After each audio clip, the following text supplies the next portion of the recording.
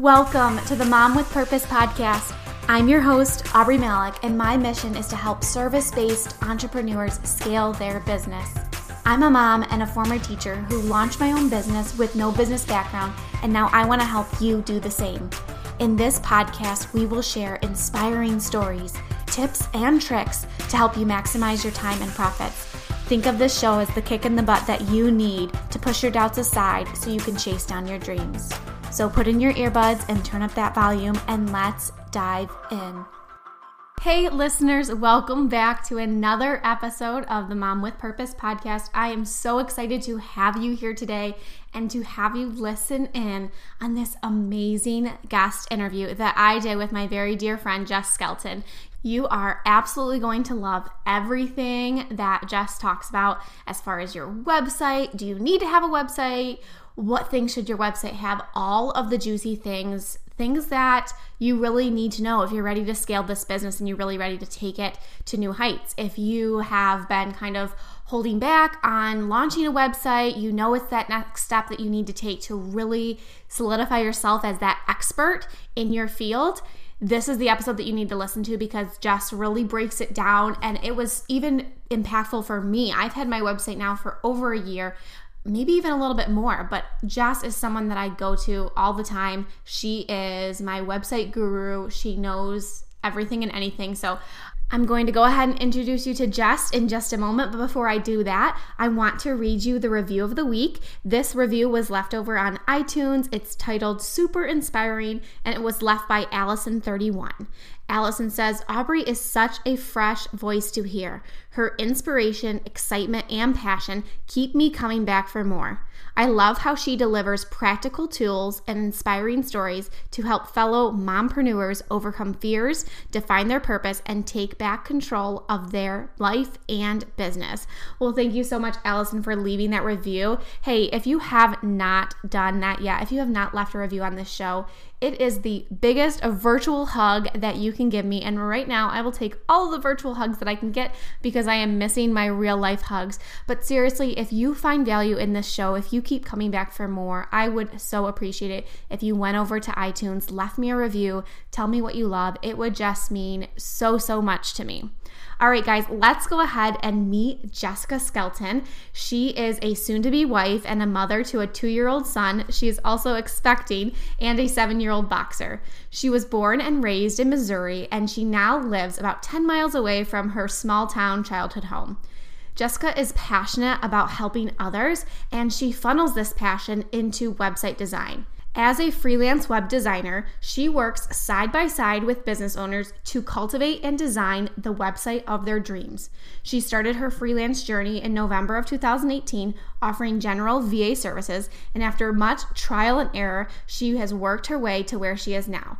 And Jess goes into that story of what it was like starting out and how she pivoted and transitioned and really scaled her business to what it is now as an expert website designer. And I know it's going to hit home for so many of you, and you're just going to love this episode. So let's go ahead, let's dive on into the show. Let's go meet Jess and learn all about how we can create a website that sells our services.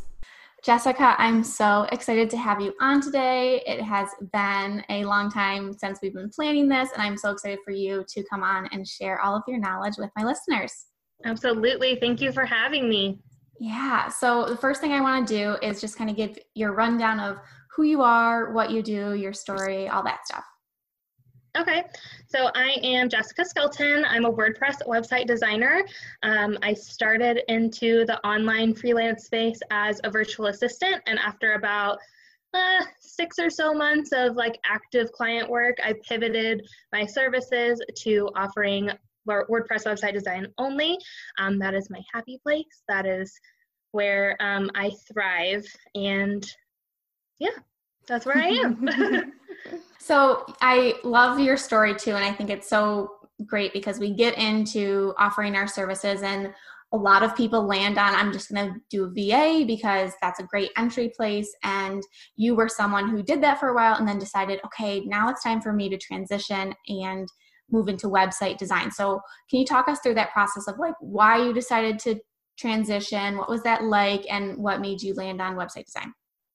Yeah, so I had a lot of confidence issues in the beginning.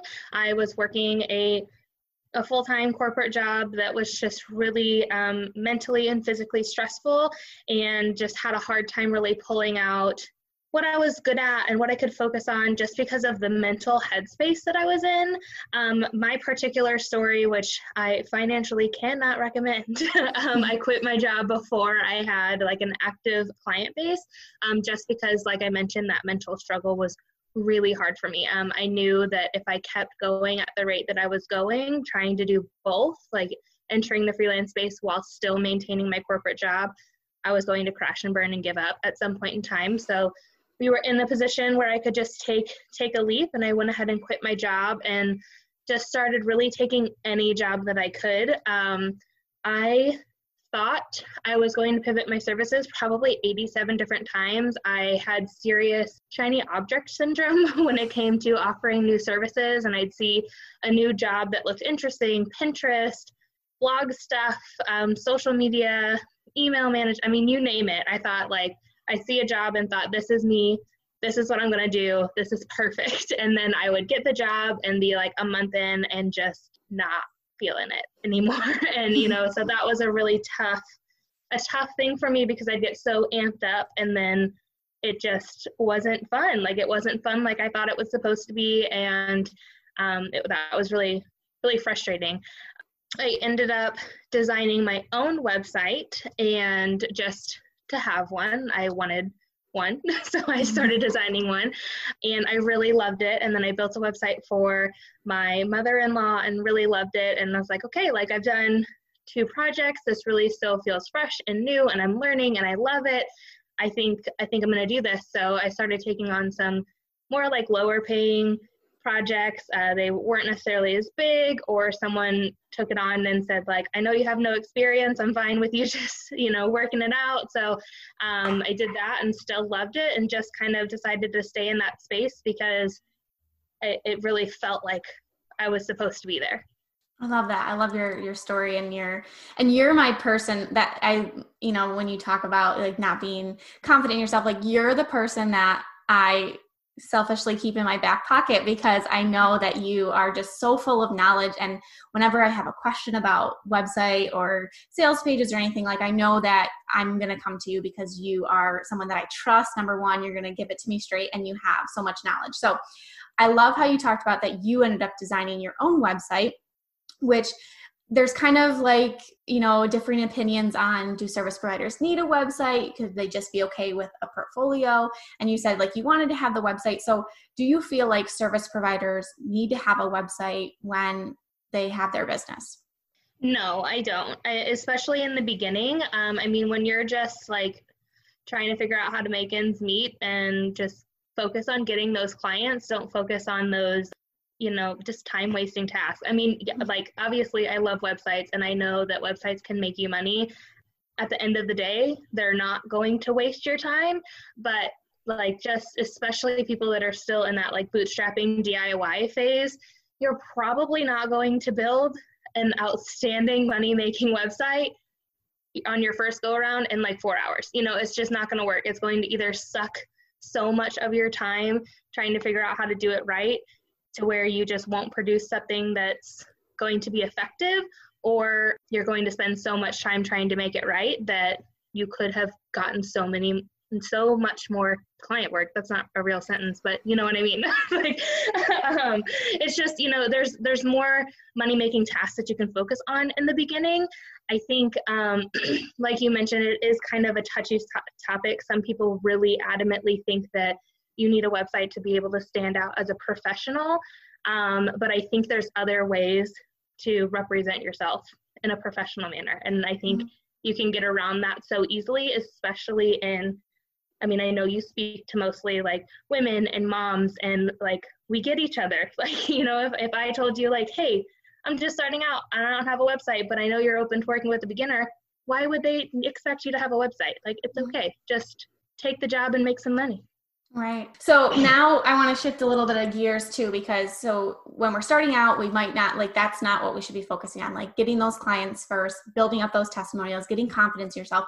But say you have a service provider now, a freelancer who is at the point where they either want to invest with it, they already have a website. What are some things that you feel like they need to have on their website so that when a potential client lands on their page, what's something that would really stand out, or things that you think that would really help to sell their services? Yeah, so once you're really ready for that website space, I mean, at this time, you are confident in the services that you're delivering, you are confident in your audience, you know who you're speaking to, and that's going to make the process a whole heck of a lot easier. I jotted down three phases that I go through when I'm planning websites for clients that I thought would be really helpful for the service-based space. One thing that I ask people to do first and foremost is to identify 3 goals of their website. You need to know what you want your website to do for you. And I think, I've been in some desperate phases of my freelance career where I'm just like, I need more clients. I need, I want my website to book more clients for me. I want it to make more money. Those are great things, but they're not specific, and they're not long-term enough. I'm sure there's a better word for that. But so, really thinking outside the box and pushing yourself to make 3 goals, I think is helpful, because sometimes that third goal feels a little straggly, it's I don't really care so much about this one, but it's still important to have, because it allows you to think about not just what you want your website to do in this moment, but also what you want it to do 3 months from now, 6 months from now, when maybe you're fully booked out and now you're ready to start building your email list. So, you want it to book, you want your website to be a tool that helps you book 3 clients a month. And then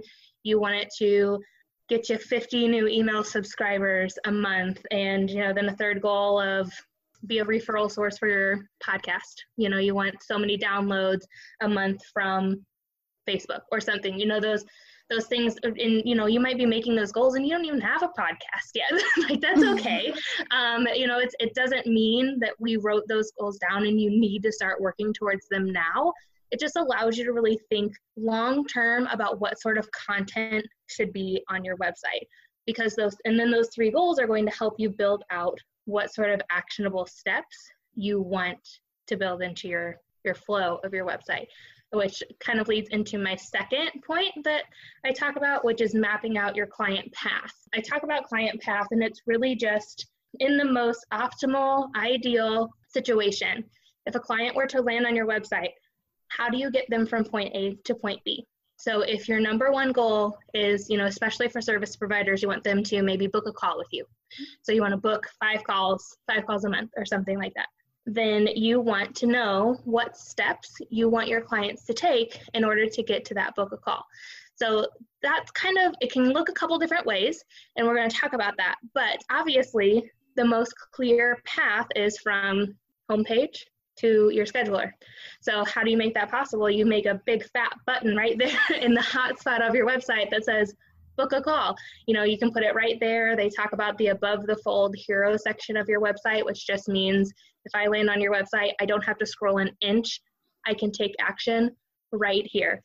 That is the sweet spot. That's where you want that first number 1 call to action that's going to help you meet that number 1 goal. And then, so that is your entire client path from point A to point B. So then the third step is to work in some detours, because not everybody that's going to land on your website is ready to commit and book a call that specific second. So I don't know if you have ever talked about the book Building a Story Brand with your audience, but that has been a big part of the website strategy that I planned. Have you talked about that before? I haven't, no, but that's one of the books it's sitting in my Audible right now. I'm finishing up a book right now, and that's the next one I'm wanting to read.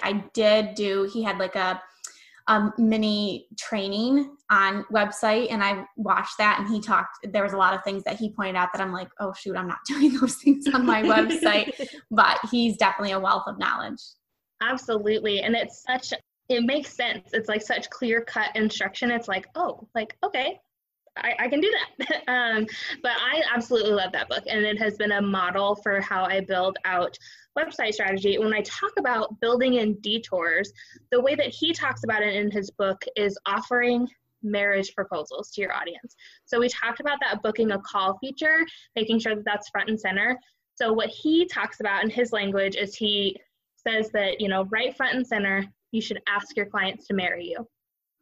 Get to that final call, ask them to marry you. And if they say yes, great. Like, you're just one step closer to meeting your goal. But if they say no, then you want to ask them to date you. You want to give them another option. So that's when you build in those detours, like having a link to an About Me page, or a link to view your services page, or read about what my clients love about me. So building in those very strategic detours are important, because you want to give those, you don't want to scare people away that aren't ready to commit to your main call to action. So then you can build in plan A, plan B, plan C, but do it in a strategic way. So that way, when you send people to your About page, get them back on that client path. Ask them to book a call with you again. Ask them to marry you. If they say yes, great. If they don't, ask them to date you. Ask them to view your services. Bring them to a different page where, again, you're going to ask them, do you want to marry me? Are you ready to book a call? And it seems very redundant, but it's very strategic in making sure that people stay on the path that you intend for them, so that your website really functions in the way that you want it to. Oh, that's so perfect. And it's just making like a lot of things click to me, because like I'm trying to learn more about digital marketing and trying to learn that. And I think about sales pages that I have visited, and you get to like a certain point, and it's like, yes, I want this, and then you're like, not yet. And then you keep reading more, and then there's like another button. So it's like, all of that makes sense. It's like you keep trying to bring them back on what is the goal of this website, is for them to book a call with you so that you can pitch your services to them, discovery call, all that stuff. So I love that. Now, you talked about things that we should have on our website. What are some things that maybe you've seen people do on their websites that are mistakes that maybe people should be avoiding? That's a good question. I would think, a website should be well thought out. And so when you're just throwing things on there that you think you should have that aren't actually part of your plan, I think you should think really hard about that.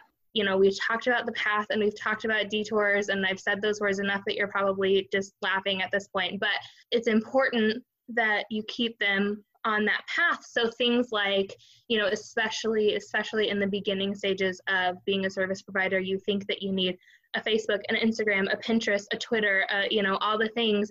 And so those are a good example of, if I created a Twitter account, I'm not a huge fan of Twitter, so I'm using that as an example. If I created a Twitter account and never posted a single thing on it, or I have like 2 posts from 2017 or something silly, then that is not a good client detour, because that means that you're going to leave that as an open link on your website to refer them to, and then they're going to meet a dead end because you don't have content on your Twitter account that's going to bring them back on the client path. And I think that is a really common mistake of people that are really just starting into the entrepreneur space, starting their first website. They think they need to have all the things, but you just need to make sure that you have a clear path. You don't need all the things. Mm-hmm. That's something that I know that I've struggled with too. And I know that I've come to you and you've looked at my website and you've given me pointers, and looked at my landing pages and given me pointers and things that I don't think about because that's not my area of expertise, but it's really true, because what's trying to keep them on that initial path. And even so, like me, I'm thinking I've got my Instagram feed at the bottom of my website, and I don't need that there because that's not serving me. It's really not that's not the path that I want them to take. I don't really need them to go to my Instagram. Maybe in some way, to get to a feel of who I am, but I think that there's other things that I can provide on my website that could get them towards that path. So that was really great. Now, the last question I really want to ask you about is, if someone has a website today, what's one thing that they should go and do right now that could really fix it so that when someone lands on their page, gets that client on that right path? Checking in with your main call to action. If you have a call to action in that above the fold section that we talked about, great. Keep it there, but make sure that it's the right thing. Make sure that it's leading to the place that you want them to actually go. That's going to help you meet the goal of your website. And then if you don't have a call to action there, get one in there.